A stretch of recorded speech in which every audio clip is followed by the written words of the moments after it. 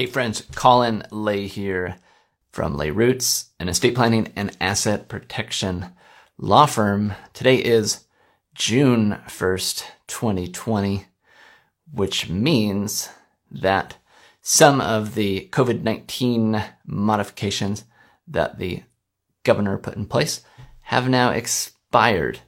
And the main one I'm talking about is the ability to notarize signatures by video conference, so remote notarization. Last year, the Washington legislature approved remote notarizations, but they said it wouldn't come into effect until October 1st, 2020.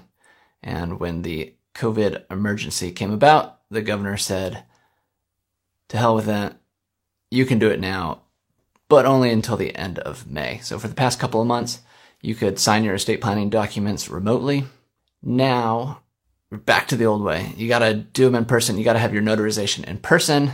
That is until October 1st, when technology will once again be embraced and you can sign your estate planning documents from the comfort of your home. So I look forward to that day because I like the technology. I think it's really helpful. I imagine a lot of people do. It's good to be at home. I like to be at home, but I'm an introvert.